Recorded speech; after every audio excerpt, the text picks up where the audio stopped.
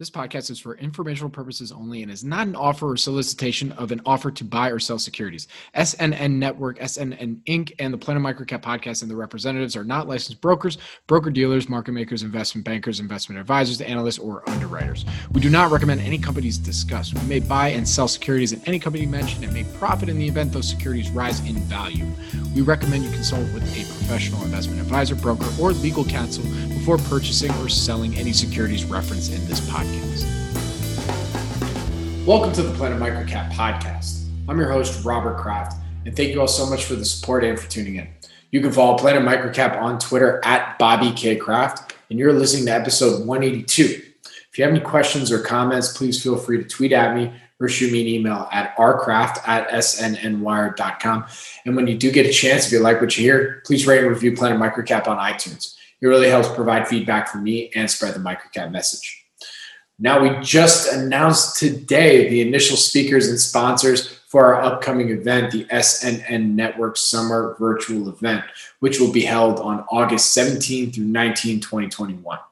We're really excited about our full list of speakers. This is just the first batch of speakers. I mean, we have a whole bunch that we'll be announcing as we get closer, as well as the full agenda and the initial presenting companies. So be sure to go to our website and register. The website is conference.snn.network. Registration is open, so click the register button once you're there. You'll be updated as soon as we have every new announcement as they come out. So again, that's the SNN Network Summer Virtual Event, which will be held August 17th through 19, 2021. The website to register is conference.snn.network. Now, for this episode of the Planet Microcap Podcast, I spoke with Connor MacNeil. He is the owner of the Investment Talk newsletter and known as @Investment Talk, that's with 2 Ks at the end, on Twitter. For a while, Connor was anonymous on Twitter and only very recently changed up his marketing strategy. And he has developed quite a following since starting his Twitter account in February 2020 and then launching his newsletter in May 2020. What was really encouraging about my chat with Connor and really cool and exciting about it is that despite being at the young age that he's at, he wholeheartedly gets that with investing, one is always a student of the game. My impression is that that's why he's seeing the success he's having and that he will continue to do so. Thank you again for tuning into episode 182 of the Planet Microcap Podcast, and please enjoy my conversation with Connor MacNeil.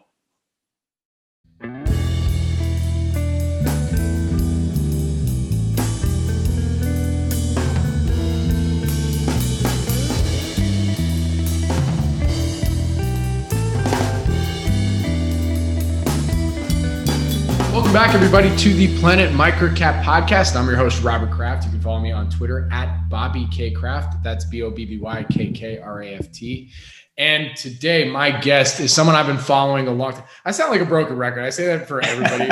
I feel like at this point, like I've been on Twitter since 2009. Like, of course, I followed everybody for a while, you know.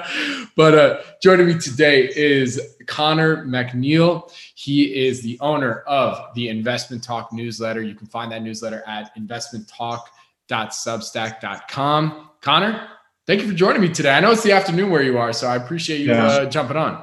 No, thanks for inviting me. I was looking forward to this for a while, so it'll be good to get some discussion going today. Listen, I'm just thankful. Listen, you're my first Scotsman on the show. Is that right? Is that the proper terminology? Scotsman? I'd say, yeah, Scotsman sounds right. Yeah. That sounds right. Okay, good. I flowed kind of nice. So I just wanted to make sure. But, you know, I was just thankful that, like, when we were talking offline, I was like, okay, his accent's not too crazy. Like, I'll be okay, I think. You know, but like, have you ever been accused of having like just that by fellow colleagues of American ilk? I think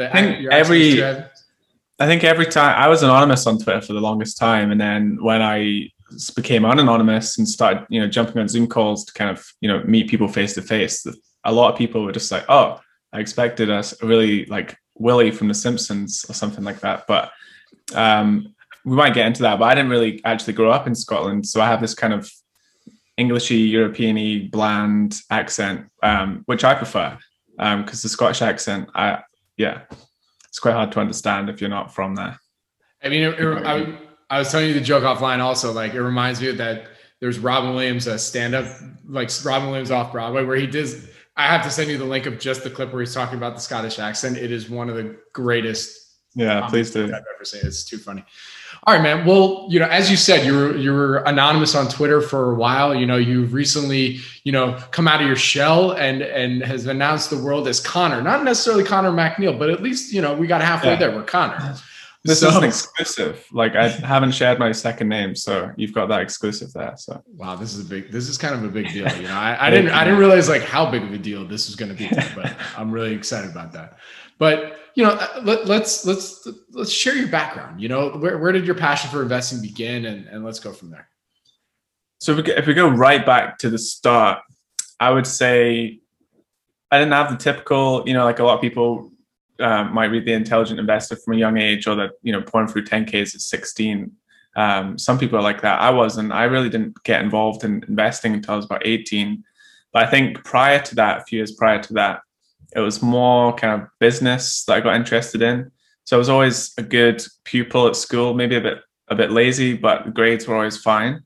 And then when I was maybe 15, 16, and in the UK, we have a kind of a class called business management, which just kind of covers a broad range of kind of public and private entities and, corporate structure and all that kind of stuff, anything from marketing all the way up and down the ladder.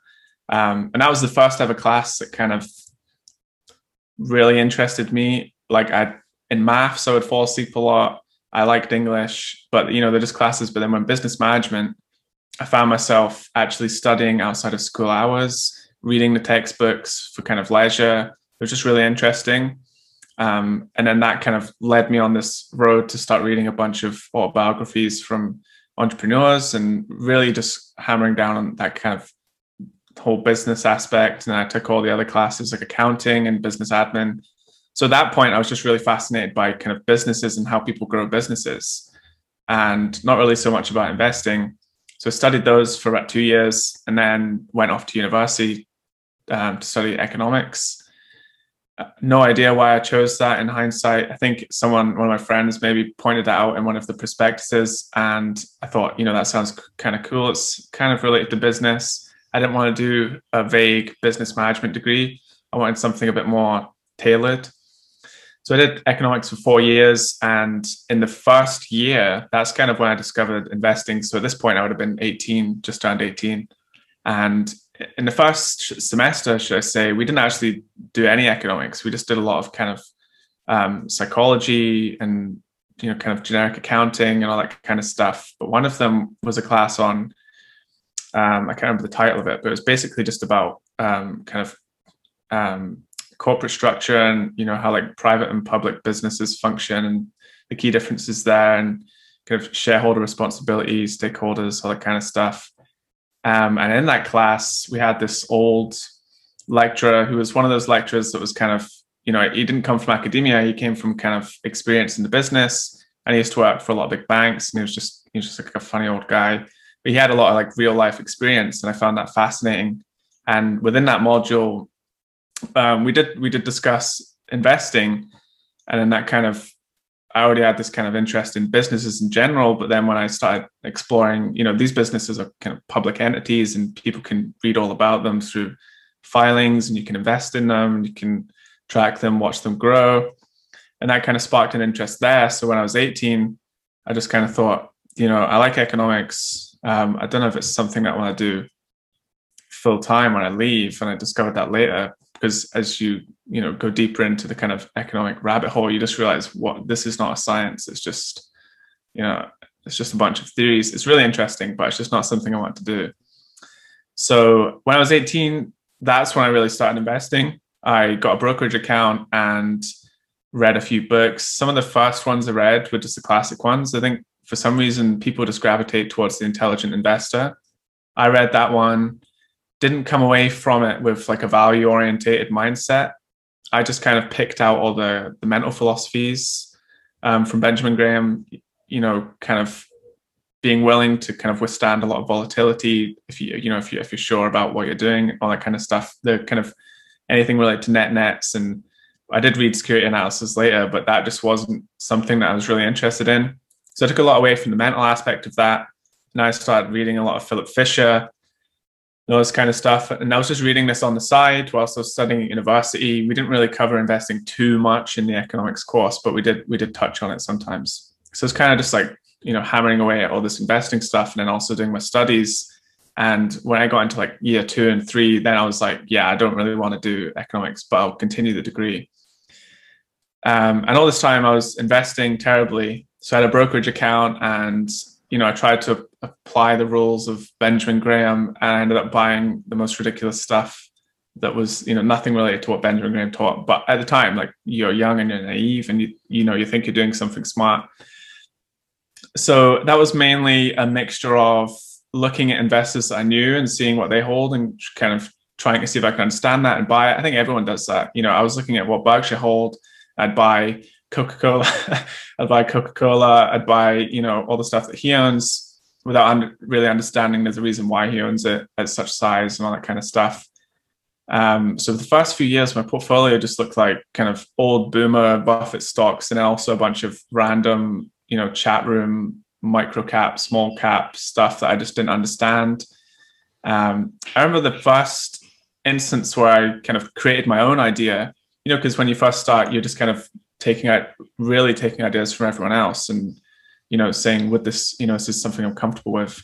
But I remember in maybe 2017, there was kind of that bustle around the cannabis industry in Canada, and they were going to legalize it the following year. So I thought, with no real due diligence, I just thought, well, surely buying cannabis companies a year before they're allowed to kind of legally operate would be a sensible idea. So I did that and then experienced that total rush of the boom. And then not even during the bust, I sold like when there was like a hiccup. So like, I think the first one I bought, there's a few, but was like Canopy Growth Corp, and it like doubled on me, and then it went down 50%.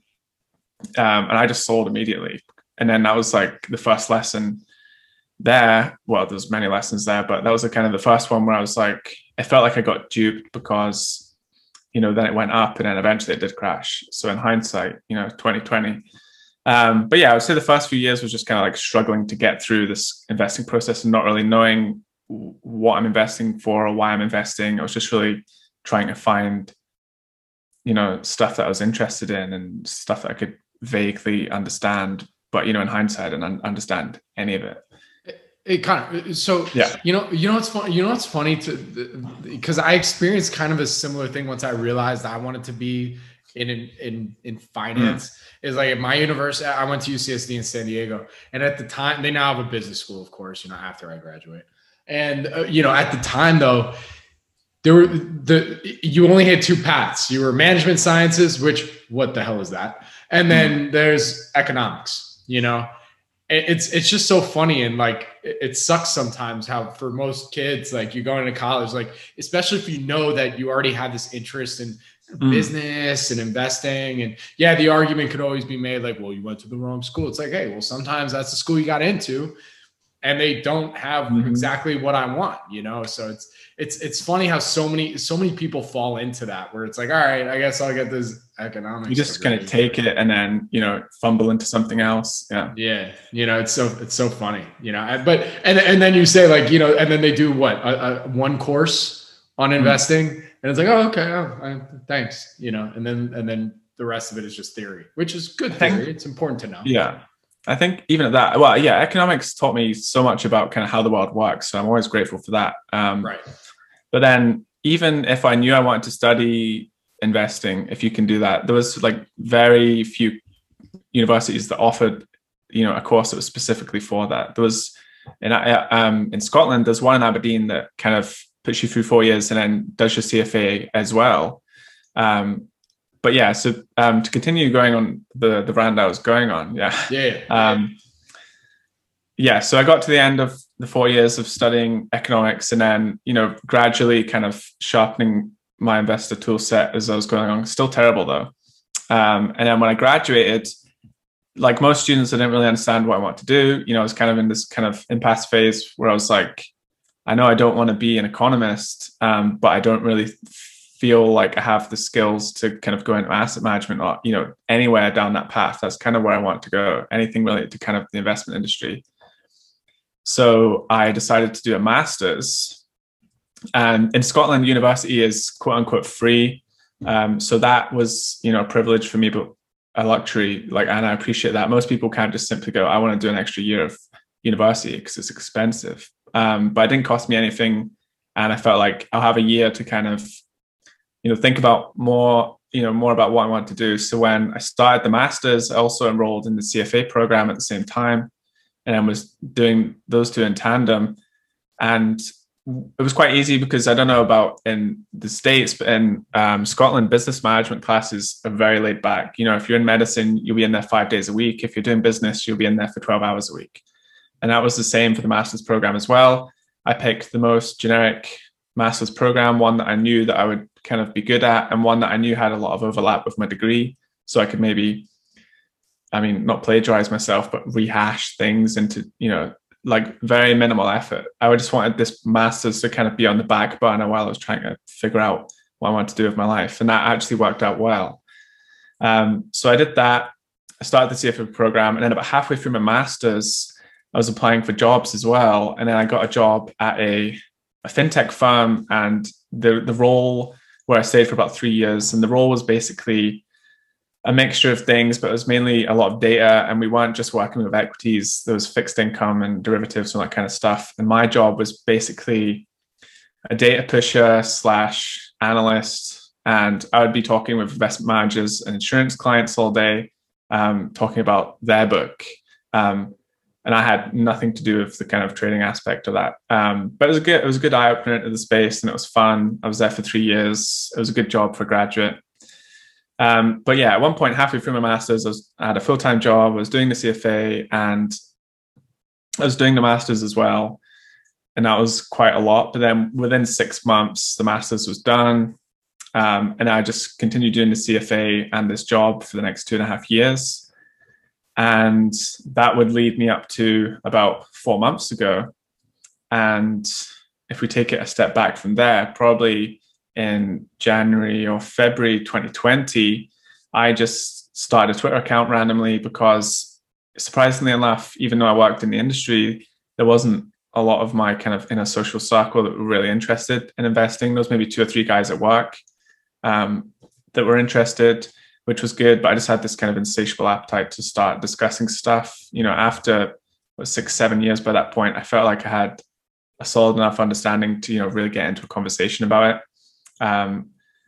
Still not brilliant, but still, I could have a conversation. So I wanted to kind of share some of my thoughts and maybe interact with other people on Twitter. So I just created an anonymous Twitter account called Investment Talk, because that's basically what I want to do, but the other way around. Had a big green logo. I don't know if you ever followed me at that point, but it's just it was a green logo with the words IT on it. Yeah. Yep. And then I just started posting stuff and ideas, and then, gradually just building a following and communicating with other people, finding good investors, and just found like the amount of smart people on Twitter is crazy. There's like hedge fund managers, people that have been in the industry for like 30 years, just like, dishing out advice left, right, and center. Like, it's a really valuable tool. And just, I didn't expect any of it. I just wanted to go on there and kind of share opinions. I had no ideas for like writing a newsletter. But then maybe 4 months into it, I just started tinkering and, sharing longer form ideas in the form of a newsletter. And it was really just kind of sharing the equity research that I was doing, because when I was on Twitter, I noticed like a lot of people didn't really have a solid understanding of accounting. I don't know if it's just people I was talking to at the very beginning, but there's a lot of greener investors that just didn't really have a solid understanding of accounting. So during the kind of lockdown period in the UK, I had a lot of free time. I was working from home. So I just started writing a book, if you will. And it ended up being about 200 pages long, but it was basically just kind of the beginner's guide to how to work your way around a 10K. And it just basically showed you what an income statement is, how you read it, what all the parts mean, balance sheet, cash flow statement. Didn't go too much. It didn't go on too many tangents, didn't talk about proxies or anything like that. It was just a basic, if you read this, you should be able to kind of look at one of the financial statements and understand what's going on. So I spent like a month writing that, and then just posted it on a platform called Gumroad and sold a few copies. And at that point, I was like, there's like a light bulb moment. Like I've just created something digitally, and then someone's got some value from it. I think it was like $5 or something. It wasn't insane, but sold. I can't remember the exact number, but it was definitely in the thousands of copies. And then then just the feedback, and I just thought I bet I might start sharing more ideas. So I made like a newsletter, and that eventually kind of rolled into the Investment Talk newsletter, where the base of it is that I'm just sharing kind of opinion pieces or larger kind of equity research pieces or kind of more holistic discussion. And it's just grown and grown. And now there's kind of a good little community built around that. So that's fun. And then this year, after about a year of doing that, sorry, I'm just talking for ages here, but this year, someone approached me and basically offered me a Substack Pro contract, which for those of you listening that don't know what that is, it's basically, I can't go into too much detail, but basically Substack just flipped the switch. So when I was doing it independently whilst working, 90% of the revenues would come to me. Substack would take a 10% cut. And under a pro contract for a certain period of time, they flip it. So they take 90%, I get 10%, but they pay you, a sum, for the period. And it was attractive enough that I quit my job instantly and then just started doing it full time. And that kind of brings me to where I am now. So yeah. All right. There we made it. No, look, hey, that's an incredible background. And there's so many different rabbit holes we can go down there. But I mean, what's most interesting is that you never really had this passion for writing. And then all of a sudden, here you go. It's like you did it for yourself. It's like, I'm going to create my own guide for how I read a 10K. If somebody wants to buy it, great. But at the end of the day, like, I did this for myself so I can narrow down, like, this is my process. Was that your mindset, or it just seems like that? It's a good point that you made. And it's probably something that I forgot to mention, but I never felt creative before, like the last few years. I never thought of myself as a creative person. I always thought I was quite, regimented, mundane, just didn't have that much creativity. And the reason for writing that book was, partially for me, partially for someone else. A lot of people, when I was talking with people, they just didn't understand stuff. So I wanted to just be able to, like, give them something and say, read this, then you'll be able to understand it, and just kind of put it on paper. That wasn't super creative because it's like a manual. But a lot of the stuff that I'm doing now I think is quite creative. And now that I have the free time to do it as well, like as soon as I quit my job, it just felt like, a weight had been lifted and I had all this kind of creative energy. But yeah, it's been interesting, the change of the last 2 years, because I wanted to go into, fund management, and I was planning on staying at my job and, maybe trying to get a job at Baillie Gifford, big fund here. I think it's well known in the US as well, globally. That was my goal. And then just when all this kind of stuff happened, I thought I actually prefer this kind of lifestyle better. I don't want to be in an office. I want to be able to work from Starbucks and, talk with people every day and that kind of stuff. So it's kind of, it's enlightening. Hey, Connor, they might hear this and make you an offer you can't refuse, man.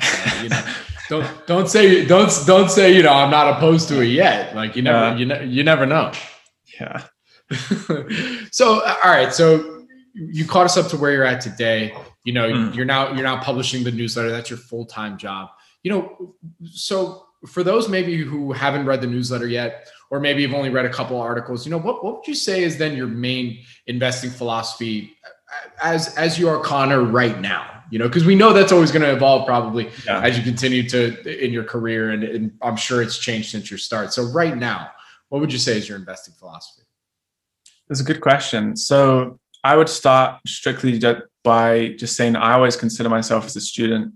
Like even when I'm writing these kind of reports, there's never a solicitation of like, you need to buy this stock. It's really just kind of like, here's my unbiased opinion of what this business is doing and where I think it might go. So I'm always very aware of that, and telling people that, I'm learning here as well. I think it's about being kind of candid and honest about that too. I would consider myself definitely retail. I don't manage people's funds. I never have. I don't think I ever will. So there's that to consider. And when you consider that I'm 25, Started really studying about this when I was 18. It's only been 7 years. That's like typically not even a full cycle. So just getting all these disclosures out of the way. But yeah, so I would say I'm like definitely in that learning process. And for me, what I'm trying to understand, or what I'm trying to do with the kind of investing thing is just kind of, the quote unquote get rich slowly, kind of build long-term wealth. But in doing that, it's really in investing in companies that I understand. I don't really have, I did write an IPS, an investment policy statement, and it's kind of, I would say it's like the baseline to, how you're trying to move. So I always have that in the back of my mind, but I don't really have a preference for size. I don't really have a preference for industry. It will just be stuff. The first and foremost is, do I understand this business, and do I understand kind of how it gets from where it is today to where it gets to in maybe 5 years? So I'm always thinking in like 3 to 5 years. Although I like to say I'll hold this for 10 years, I just don't think that's realistic. But I understand the whole never sell thing, with its many nuances, but I'm always of the mind, this investment this is like tailored for like 5 years out. And if it gets to where it is in 5 years out, then I'll kind of reassess it then. So the first goal is kind of, can I understand it and where it's going? And then I would say I'm always trying to stick within a circle of competence. And I tweeted something a few months ago, and Ian Castle made a good point, where you should view a circle of competence like 2 rings. But I would add a further one there. But basically, it's like if you imagine a circle, then you've got 2 other circles inside it, and then the very tiny smallest one in the center, that's like your base of knowledge and where you're comfortable investing. So something like Starbucks, I've held that for a few years. You can say what you will about the stock, but as the company, I'm a big fan of that, and I feel like I understand it fairly well. And then when you get out of the next ring, it's something that's like something you are willing and potentially able to understand, but it's not, directly in your circle of competence. So like if we're talking about Starbucks, which is kind of a coffee restaurant, if you want to call it that, and then maybe in the outer ring, it might be a sushi chain. I understand how the logistics of these kind of stores work, but I don't understand the sushi industry. That's kind of outside of my course, circle of competence, but it's still kind of within reach. And then outside of that circle would just be stuff I have no idea about. So like oil, energy, healthcare, I just have no insight into that. So it would take me a long time to kind of understand the industry before I even then dive into a particular company. And even when I do that, I might not understand that very well. So I try to stay within those 2 circles. And then as I get older and more experienced, kind of push out and learn about more things. But yeah, I think on the whole, it's really just about trying to buy stuff that I feel is maybe fairly valued at a certain point in time, understand where it's going, and understand the business well enough so that if something bad happens, I can look at that objectively and then kind of understand if I still want to hold that company or not. And I would say definitely, before I conclude, and admittedly, I'm a way better business analyst than I am a stock analyst. So I feel like I'm, competent, relative to my experience in understanding what makes a good business. But then I definitely lack in the side that's, what makes this a good stock right now? Because you can have a great business, doesn't make it a good stock. Over a period of 5 years, it will just, it could interchange. It could always be a great business, but it might only be a great stock for 40% of that time. So I think with experience, that's something I'm definitely looking to kind of nail down a bit more, because that's what really makes or breaks a great investment analyst, is having both of those skill sets. Yeah, let's go down that path, because that's really interesting. I mean, like what have you learned thus far that's helped you in that learning process, that's helped you separate, all right, this is a good business, but it might not necessarily be a good stock, So what have you learned so far, and where are you at with that?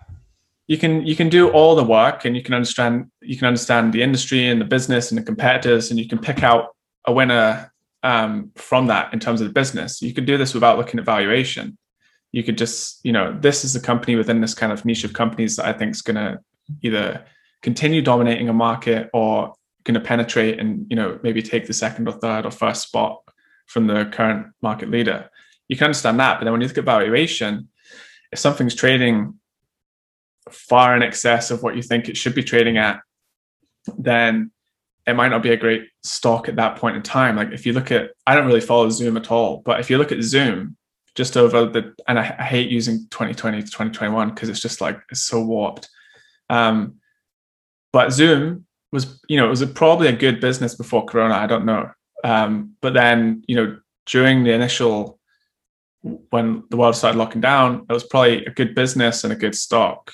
And then when it kind of, went way in excess of its kind of core value, there was a period when it went down 50%, like near the peak of that. And this is super hindsight. So like, I must just sound like an idiot, but when you're at the very peak of that, it's not as good a stock as it was, X 100% ago.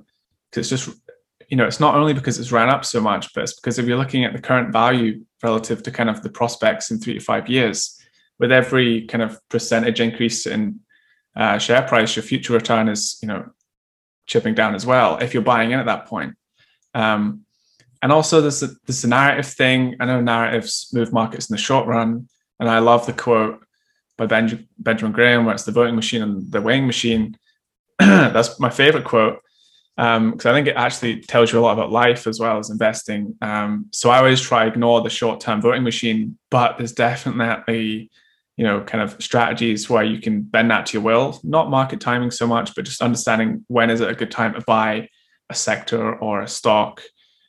So I think that's something I definitely have to work on, because for the most point, I'm not super, I would say I'm relatively insensitive to value, but not like ridiculously. I wouldn't buy anything at any price. But I think that's something I could definitely work on in future, and my returns will probably thank me for that. Well, the mindset that you have where you consider yourself a quality business analyst first, I think that's such an edge and advantage to your process. And listen, this is someone, I'm doing this a couple of years, but I still know nothing, and at the end of the day, everybody has their process. And if they're making money, great. Doesn't, forget what I'm saying. But just objectively, I think that's an interesting thought process because it allows you to have a longer time horizon, right? I mean, because even like a Zoom, for instance, full disclosure, I'm not a shareholder, but like I remember right when the pandemic happened, like I was using Skype to do all these recordings, but then I switched to Zoom outside of thinking about pandemic, and it was a very simple reason. Because with Skype, you have to download a whole other recording program in order to record your pods or whatever conversations. With Zoom, it's all right here on the platform. It's super easy, and the pricing was really not that bad at all. So like that was for instance my thought process. So like, but my main reason for saying something like that is because you think of Zoom or maybe some of these other some of these other brands like a Kleenex or Xerox, because Zoom, I would argue, probably has that, talking over the internet branding at this point. Like people used to say Skype. Now it's like, hey, I'm going to jump on a Zoom call, not a Skype call, True. So when you think about that, I mean, have you thought of, I should probably formulate this as a question now, but do you then think about certain names then, like even though now you are starting to look more at the stock and being a stock analyst, have you then still used that business analyst approach to your advantage, thinking like, all right, well, I don't really have to think about so much the stock and my entry price, because I think the long-term time horizon on this is, I could be buying this. It could be cheap right now. How do you think about that? It's something that you just kind of, I personally learn from it best just by making so many mistakes. Like I bought stuff at the peak before and then just being like, oh, wow. There's some like I bought Apple and was down on it for like maybe one and a half years. I think it was in 2018 and it was just right before that kind of China stuff. I bought it and then 2 weeks later it was down like 35% and didn't really recoup for like a year and a half. So just when you experience things like that and it's like your own kind of money on the line, that's when it kind of really digs. You can read about it and you can understand it. But when you actually feel it, that's just when it kind of ingrains into your memory. I think that's just how the brain functions. It remembers pain. And in terms of trying to kind of be more of a stock analyst, it's like I can find a good business and I might not invest in it because I feel like it's not appropriately priced. Like when I was looking at Roku last year, I spent about a month on that and I was like, I love this business, but I don't love the price. And that was at like just below $200. I don't know where it trades at now, but I think it's maybe 2 or 2.5 times that. So you kick yourself in moments like that. But then I always view it like if you stay regimented on the aggregate level over the whole kind of period of your investing career, it's probably going to save you a lot. You know, if you're overpaying for something after you've missed Roku because you're like, oh, Roku doubled in the space of a year, then the next time it's not going to be Roku next time. So you have to stay reasonably strict with that. And I think for me, when I first look at a company, people say you don't look at the valuation, but I mean, the data is just there. Like whenever you hop on Wirecharts or whatever, the dollar figure is just there. So you probably see it, but I don't really pay too much attention to valuation until the end. So after I've looked at the industry, I've looked at the competition, and the one that I'm currently kind of assessing whether I want to own it or not, I'll kind of ballpark a figure of where do I think this should trade. And if the valuation is way off that, I'll just put it in a watch list and maybe observe it for however many quarters, and just keep trying to continue to understand the business. But that's kind of limited because I currently own 20 positions, and that is a lot of work for me to kind of understand them to the extent that I want to. So having a watch list that's 30, 40, that's just not doable. So my watch list is very small, has maybe 6 to 10 names in it. But I think in relation to your question, it's just something that I'm gradually kind of picking up over time, and from learning from other people as well.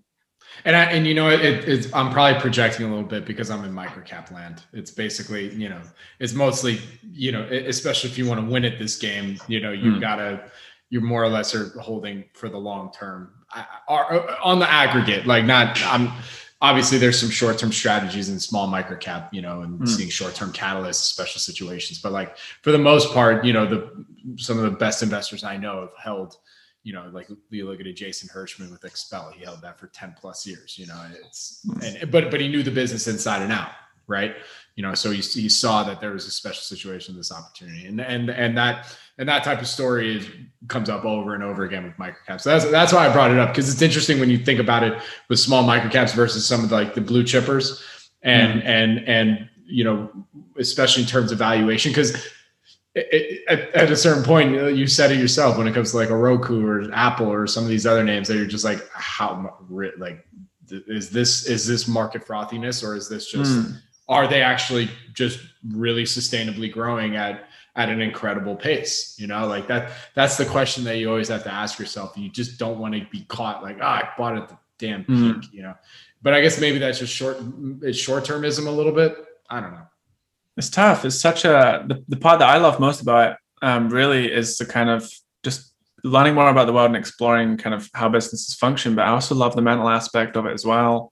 I love anything. I don't play so much anymore, but I used to love poker in university, just because it's the kind of the social aspect of it, and it's just such a mental buzz. I was never playing for big stakes. I think it was maybe like 5 or 10 pounds, and you buy in and you just play for a few hours in person, but it's just really exhilarating that way. And I think investing is the same thing. You could buy something that you think is fairly valued and it just doesn't move for 4 years, and then you just constantly, that's going to build up, like you're wrong.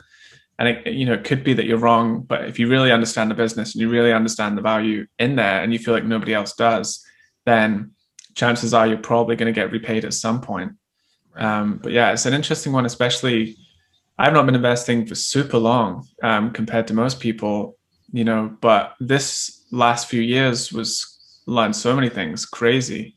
I probably could have made a lot more money last year if I wasn't so regimented or sticking to my goals. I pivoted a little bit away from, mainly I'm like barbelled, so I'll maybe have, that kind of thing going on. But then last year I kind of pivoted a bit more into tech, not like a novel idea. It was just the fact that, these companies are probably going to benefit.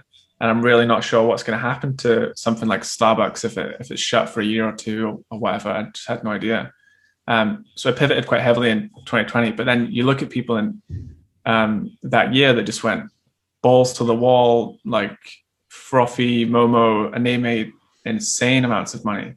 But I personally I think I would struggle to kind of like know when to stop that, clip that exposure. But it was a crazy year. You could have just went for one whole year and just riding it and no consequences until it came around to maybe February, March this year. But yeah, it's super interesting just seeing what other people are doing. And yeah. Yeah, no, 100%. I was from March, starting March 2020. Look, we were all on lockdown, and we're looking at stocks and finance. You really can't help but have just been zeroing in on what the hell is happening. I look at the portfolio, my watch list portfolio that I created at that time. It was all blue chippers, just because it was pretty amazing to see the kind of haircuts they were taking at that time. But real quick, I wanted to go on something, because this is actually a topic that we haven't really talked about on the pod, and it has to do with, when you're a new investor and you have some experience with a company that, the product, the service, you've probably used it or consumed it. You talk about Starbucks, I drink the coffee. I love Starbucks, or I use a Yeti. I love, I'm not a shareholder in either. But, have you ever when you were first kind of doing this and looking at investing and looking at some of these companies, did you ever get into experience of I know this I know this service, I know this product, but I really find the business confusing? Have you had that experience? Right now, flooding into my mind is the complete opposite occasion, where I know the product, and I'm like, oh, is this a good business? Yeah, nothing springs to mind. That's a really good question. Let me think.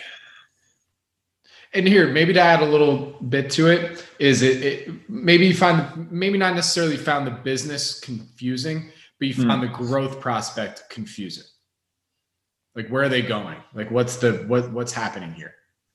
There's no, I'll probably, after we conclude this, I'll probably have so many things go through my mind, but there's nothing really springing to my mind. I remember the only time I really kind of had a realization is when you first start investing and you buy all these, you copy what kind of Buffett's doing and stuff. I remember just looking through my portfolio once, because I hadn't really checked it for a few weeks, or I would check it once every few weeks, while I was in that really hardcore learning phase. And when I got to a point where I felt like I understood what I was doing a bit more, I looked at my portfolio and was like, why do I own all this stuff? Coca-Cola, there's a point in time where you might want to own that, but similar to what you said, it's not a melting ice cube at all. But I just don't get where the growth is going to come from. It's probably just going to kind of, muscle along with the rate of the economies that it's present within. But yeah, I can only think of examples on the other end. When I was young and single, I used Tinder a lot before it was really a premium app. It was mostly free at that point. And I remember, wondering if the business is public, because this was kind of when I was learning about all the cannabis companies and all that kind of stuff, and just, going on so many different tangents, foolishly. And I actually invested in Match Group. I think it was in 2018 when it was still owned by IAC, and I can't remember the share price. It was sub 100, maybe 50s, somewhere around that or lower. And then I made a decent return on it within half a year to a year, maybe something 40 to 50%. And I sold it. And I always think back, on that moment and just be like, why did I do that? I now own it again, disclosure. I bought some last year. Obviously at a way, high valuation. It's grown quite a lot since then. But I remember just looking at that business when I was still relatively a novice and just thinking, I understand this business. I understand how it makes money.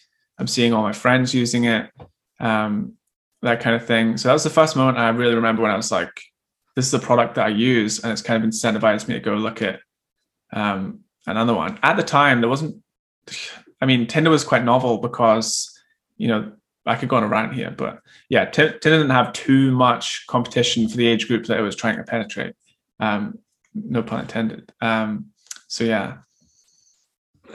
So I want to go back down another rabbit hole that you're talking about, how you're talking about, you started kind of adopting, looking at some more boring ideas or boring businesses, and you wrote, this is actually a very serious question, you wrote an article titled "Good Investing is Often Boring." So this is actually a two-part question. My first question here is, why did you have to use a photo of a baseball for the thumbnail? You know, that really hurt a lot, as this is America's pastime. And you had to use that as the thumbnail. I mean, come on. So my idea on that was, now baseball is just like, nobody watches baseball in the UK, so I don't even understand how it works. It's like the American version of Rounders, but I understand the basics. But my thought was, I think I wrote something about it on the inside of the article. It was basically just, you know, and it's not a novel concept by me. You know, I can't remember who said it exactly. I think it was Buffett. You know, the thing where you're getting thrown a bunch of balls and you only really should swing at the ones that you feel that you can hit out of the park or whatever. So I think that was just why I put the guy hitting a baseball on the front cover. Okay, like all right. You made me feel better. I'm not mocking baseball. Yeah, you made me feel better. I forgive you. All right, I love you again. It's fine. Yeah, you know, but and then really, in all seriousness, you know, for you, why is the case? Why is good investing often boring? You know, for you, I think. For me, I like to keep it boring because I don't want to get too pulled in or sucked into what everyone else is doing that's exciting. I love learning about what other people are doing and kind of trying to, you know, learn from someone who's way smarter and has had all the experience. But when you're looking at trends, like, and I hate quoting it, but like, you know, in 2020, everyone was just doing Momo, all that kind of stuff and just going crazy. I didn't really want to get too sucked into that because that's really exciting and that's really, you know, it's popping off and the returns show for it. And that might also draw me back to, you know, why I'm the business analyst, stock analyst question. You know, I'm sure in years I'll reflect and be like, you know, was that actually an opportune time to really kind of pivot hard into that space, even just for a short period of time? You probably could have spent 6 months in that space and earned 2 years, 3 years worth of returns over 6 months. But that's something to come back to later years. But for me, good investing is often boring because it's really just about me kind of, well, before I started sharing stuff publicly, I thought my thought process was a lot better because it was really just me isolated. I didn't really have a big social circle that liked discussing investing. So a lot of my own thoughts were created just through reading stuff and having those thoughts. Whereas when you're kind of sharing thoughts publicly, you have all these different opinions and thoughts kind of floating around you. And even if you don't consciously absorb them, you're going to be subconsciously kind of letting that ingrain into your thought process. And you might even develop ideas that are not your own without realizing it, kind of like Inception. Or you might, you know, there's just so much kind of persuasion and, you know, causation that comes from reading, you know, 200 people's thoughts every day on a timeline, whatever it may be. So when I'm investing, I like to try to keep insulated and just stick to the investment policy statement that I wrote and, you know, just focus on continue doing what I'm doing. I'm not really comparing my results to anyone else.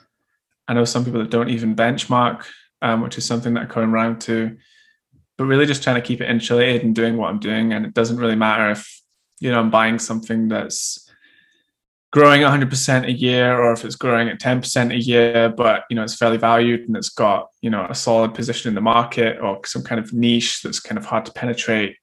I don't really care what it is I'm buying as long as I can see value in it and see a return in it. And yeah, just kind of avoiding all the noise that's kind of flying around. So when I say it's boring, I mean, how I invest is incredibly boring and I want my investments to be boring like that. Yeah. Listen, man, I commend you that you're able to block out the noise. Like you're almost at 40,000 followers on Twitter. How you block it out, the noise, hey man, power to you, dude. Like that's. I don't know if, yeah, it's an interesting one because I still to this day try to respond or at least kind of like to acknowledge that I've seen it to everyone that responds to anything I do, which can be very time consuming and it's probably not super healthy.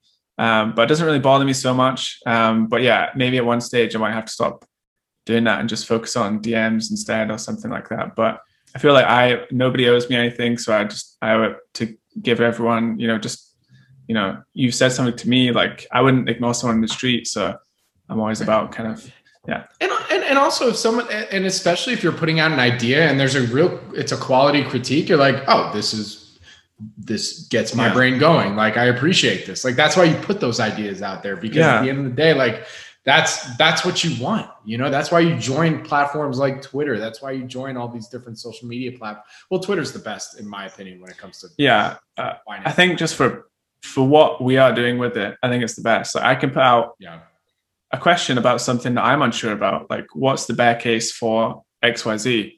And I'll have, tens to hundreds of people just give me all their bear cases, and I can just go explore all of those and kind of, distinguish whether I agree with that or not.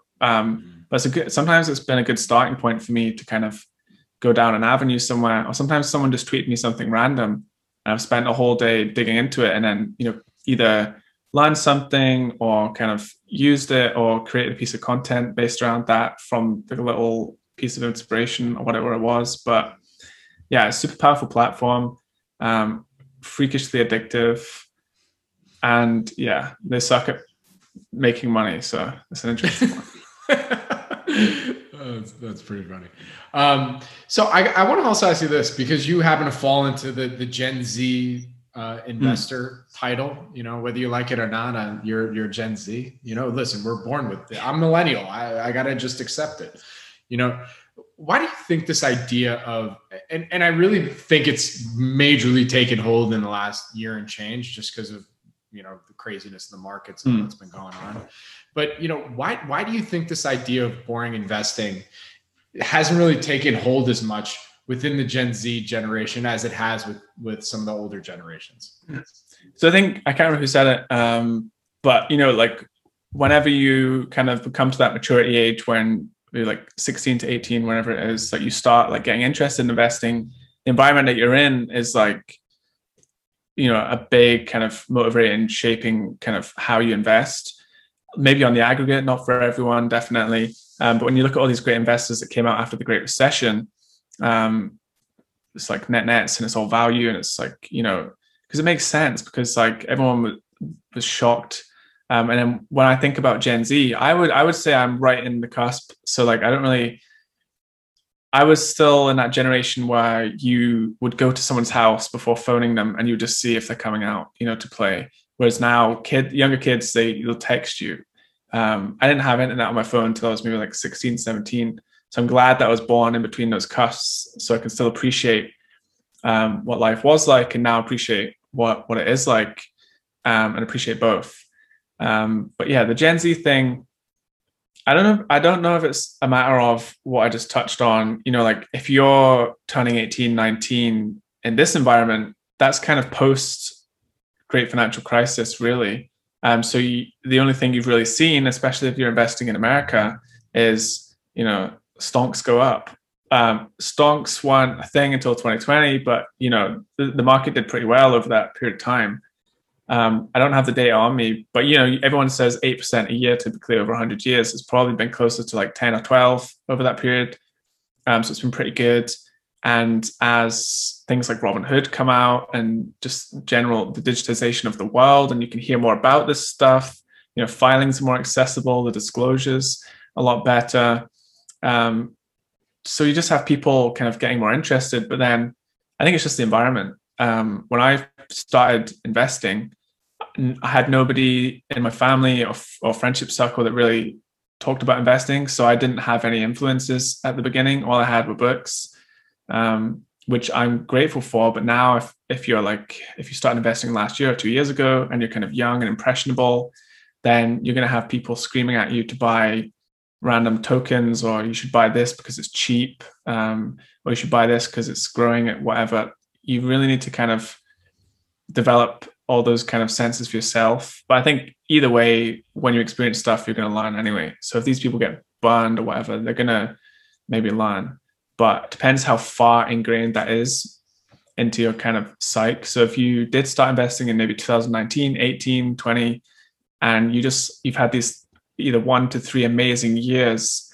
3 years is a long time, and I forget how long it takes to kind of develop a habit, maybe 2 months, something like that.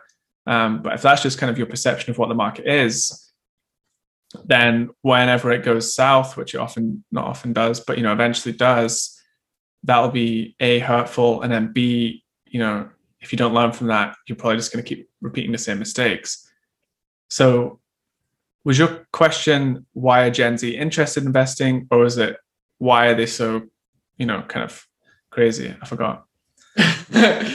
No, I would never, definitely not crazy for sure. Look, Yeah. as I said a little earlier in our interview, like if whatever, if you're making money, whatever, obviously, as long as it's legal, right? Mm. If you're investing and you're making it in the legal right way, whatever your strategy is, hey, keep doing it, right? Like that's working for you. My question was more around the not embracing the boring, not embracing the Peter Lynch style of like, investing in funeral home companies or, this boring appliance that everybody uses, but you don't think about, like that. It seems like that kind of investing amongst the Gen Z maybe isn't as looked at because it's, it's not as sexy or it's not as get rich quick kind of situation, like that. Yeah. That tends to be some of the themes that come up when, I've just, tacitly seen it, on social media, on Twitter or Instagram, that kind of thing, buying into tokens and all this stuff. I think, sorry, I don't mean. No, you go.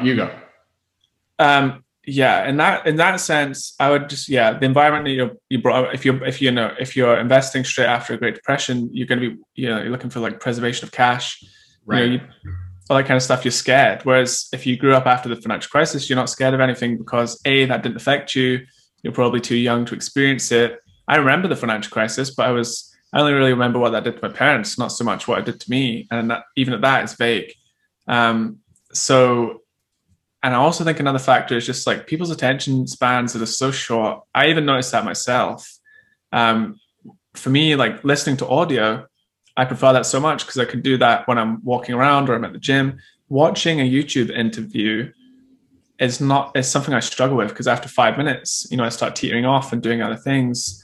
Because I like listening to podcasts when I'm doing something else. So something passive, like walking or running or shopping, because then I can really hear it. Whereas when I'm watching a YouTube video, I have to focus on it and I can't really do other stuff. And then if I start doing other stuff, I'm not really focusing on either.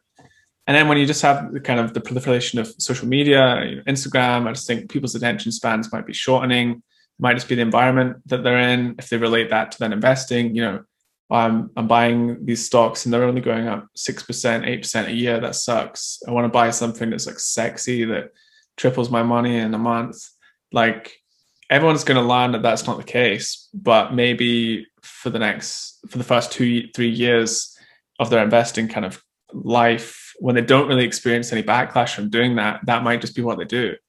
Because we all did. I think I did that when I first started. I was buying like cannabis companies and stuff, and just kind of, I didn't really have that short-term attention span. I was planning on, holding them for a while, but it's interesting. And a lot of the time it is just kind of speculative stuff. Like during last year, just very anecdotal, I had people like messaging me, asking me what I thought about this stock who have never expressed. Yeah, it's crazy because I've seen people tweeting about that and I was like, oh, that's never happened to me. And then like within a few months, it started happening frequently.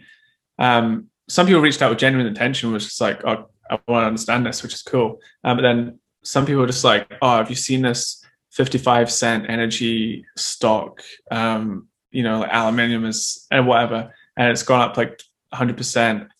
And I'm like, they've never expressed interest in that ever before. So it's like they're just coming into the space and then speculating on something, probably get burned, and then they might just never come back to it, which is a shame because really you want more people to be interested in it and to stay around. And if their first experience is, I just got burned, then it might take them a while before they come back.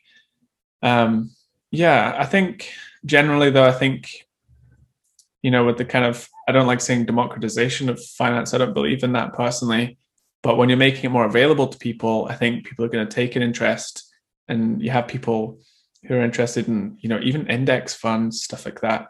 A lot of people in the UK, especially. So in the UK, I can't remember the statistic, but I was reading about the other day, most people are just invested in kind of residential properties, like maybe 10 to 15% of the UK adult population have money in kind of individual stocks, whereas in America, it's way higher. I think it's the majority.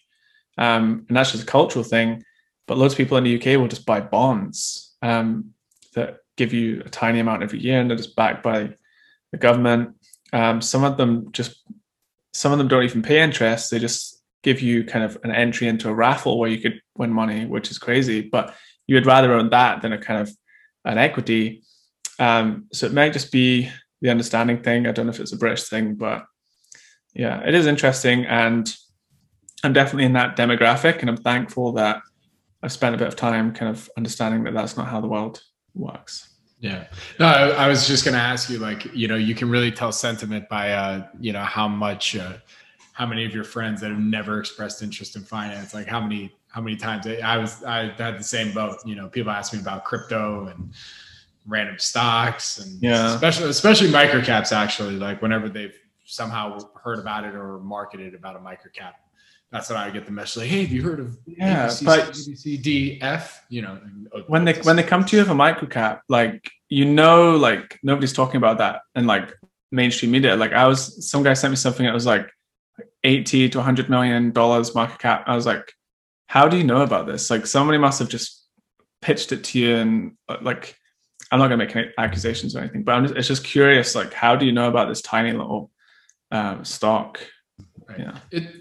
No, it's funny with microcaps. It's like, especially if they're asking about that one, I do the same thing. I'm like, hey man, how did you hear about this first? You just want to make sure that they weren't, they didn't see it like somehow they got a cookie or something. You know what I mean? Like they got on some random websites cookies, or in an email, in an email blast or something, like that. Like, you just want to, you definitely want to be much more protective when like they get a smaller microcap name that, you never know where they got it from. But so you've said a lot of different investing experiences already on here, but I have to ask, what would you say is an investing experience that impacted you the most thus far in your career? Yeah, so it's a good question. I think boring answer, but I think I'll give you an example. But boring answer for me is just gradually. So thankfully, I've never been burned significantly. I've never lost 50% in a year or something like that. The biggest drawdown I ever had was just in March. And I was fully expecting to just be bleeding for years after that. When I was putting money in March, May 2020, I didn't expect to see any returns for years. That's just the way the world works. Couldn't have expected that. But even when I was kind of in that new stage, that's when I made most of the mistakes. Still making mistakes now, obviously, but I would like to think that I'm guarding some of the downside at least. In the initial years, you just kind of learn by, like when you're learning to walk, you fall over a lot. And when you put an egg in a pot of boiling water, it hardens up. And I think that's, a terrible analogy. I don't know why I said it, but, you just make mistakes and then you learn about them, and it kind of, you learn about holding periods, you learn about volatility. The actual first investment I made, I had a smaller brokerage account and I'd play around in it. But then I went and got like a big boy brokerage account that charges me commissions and rips me off on currency conversion. Still using it today, sadly. But yeah, I got kind of this big boy broker account, felt good. And then the first investment I made on there with all my money was just on a cannabis stock. And then I think it went up a little bit and then it kind of went down. It was down 5% and I panic sold. And that was in the space of like a month. And it was just so silly. But it was such a good lesson because I maybe lost 5% of my net worth at the time as a young, person. But it was just like rationalizing that experience. Like, you held this for a month and it went down 5%. And like, you clearly don't understand this as a business because you sold it after it went down 5% from your cost basis. And then there's other instances where I bought tiny little microcaps and then they've went down 80%. So much red flags have popped up and I've just ignored them all, thinking, back to Graham, oh, you need to hold. And then back to Buffett, you need to hold forever. That's our favorite. You just kind of delude yourself. But, that's all important to your learning process. This was very early on, I might add. I remember in one instance, I held kind of a microcap Australian CBD / hemp food / marijuana cultivation company. And it just had so many different things going on. And I thought, wow, this business has 3 different businesses. It's like 3 times the opportunity. And the CEO changed hands maybe 3 times within 6 months. That's fine. Just ignore it. They were reporting kind of declining sales from everywhere apart from Australia, which is where they're based. They had operations elsewhere. I was like, oh, that's fine. They'll get it back next year. And I was just ignoring all this stuff. And now the stock doesn't even trade on exchange. The business is still around, I think. I sometimes check on it just for the hilarity of it, just because it's a nice reminder, like you're an idiot and you still are. But I think I don't have a specific answer, but I just think generally you just make so many stupid mistakes in the first 2 or 3 years. And I think if you keep the kind of sums of money that you're investing small, then that's the best time to do it. I would dread if I was in a situation where someone gave me a lot of money and I'd never understood how to invest, and then I started that learning process, because I'd probably lose most of it. But as you get older, your kind of earning capacity increases, and then it becomes a lot more prominent and stuff like that. So yeah, just making loads of stupid mistakes is the best way that I've found to learn, I think. Very good. All right. Well, you actually just gave some great advice there for new investors, but I mean, is there anything maybe you'd like to add to that as we're kind of rounding the bend here for the interview? So, is there anything you'd like to add there? I think if you're brand new and you have no idea what you're doing, I think I would go on kind of like a self-discovery little journey. If you know someone that's like in that space, like talk to them and ask them as well. Don't just listen to what I'm saying or what any particular person's saying. But I think it's important to kind of learn in isolation sometimes for the very, initial bit, so you can kind of develop your own thoughts about stuff. If someone's teaching you about market efficiency, they're going to be teaching you through their lens. Whereas I would rather read about it through my own lens, understand, which side do I kind of agree with, and then you can discuss that with other people with different opinions and kind of back and forth.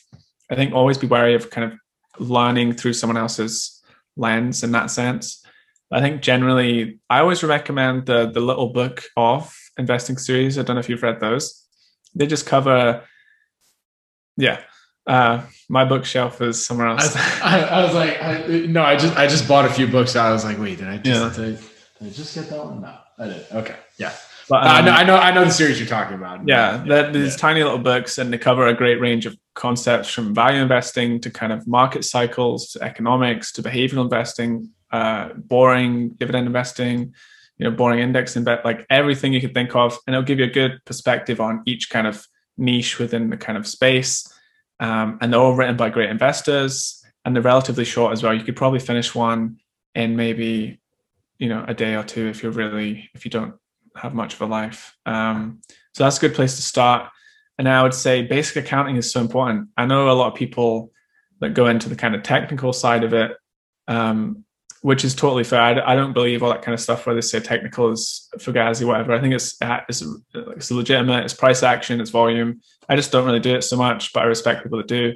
You can go down two paths. You can follow you can start with Graham, and you can go to Buffett, and you can go down that route and realize that value investing is maybe not for you, or it is, or you can go down the kind of Mark Minervini and do all that kind of stuff. Whichever way you go, I think it's important to learn about both.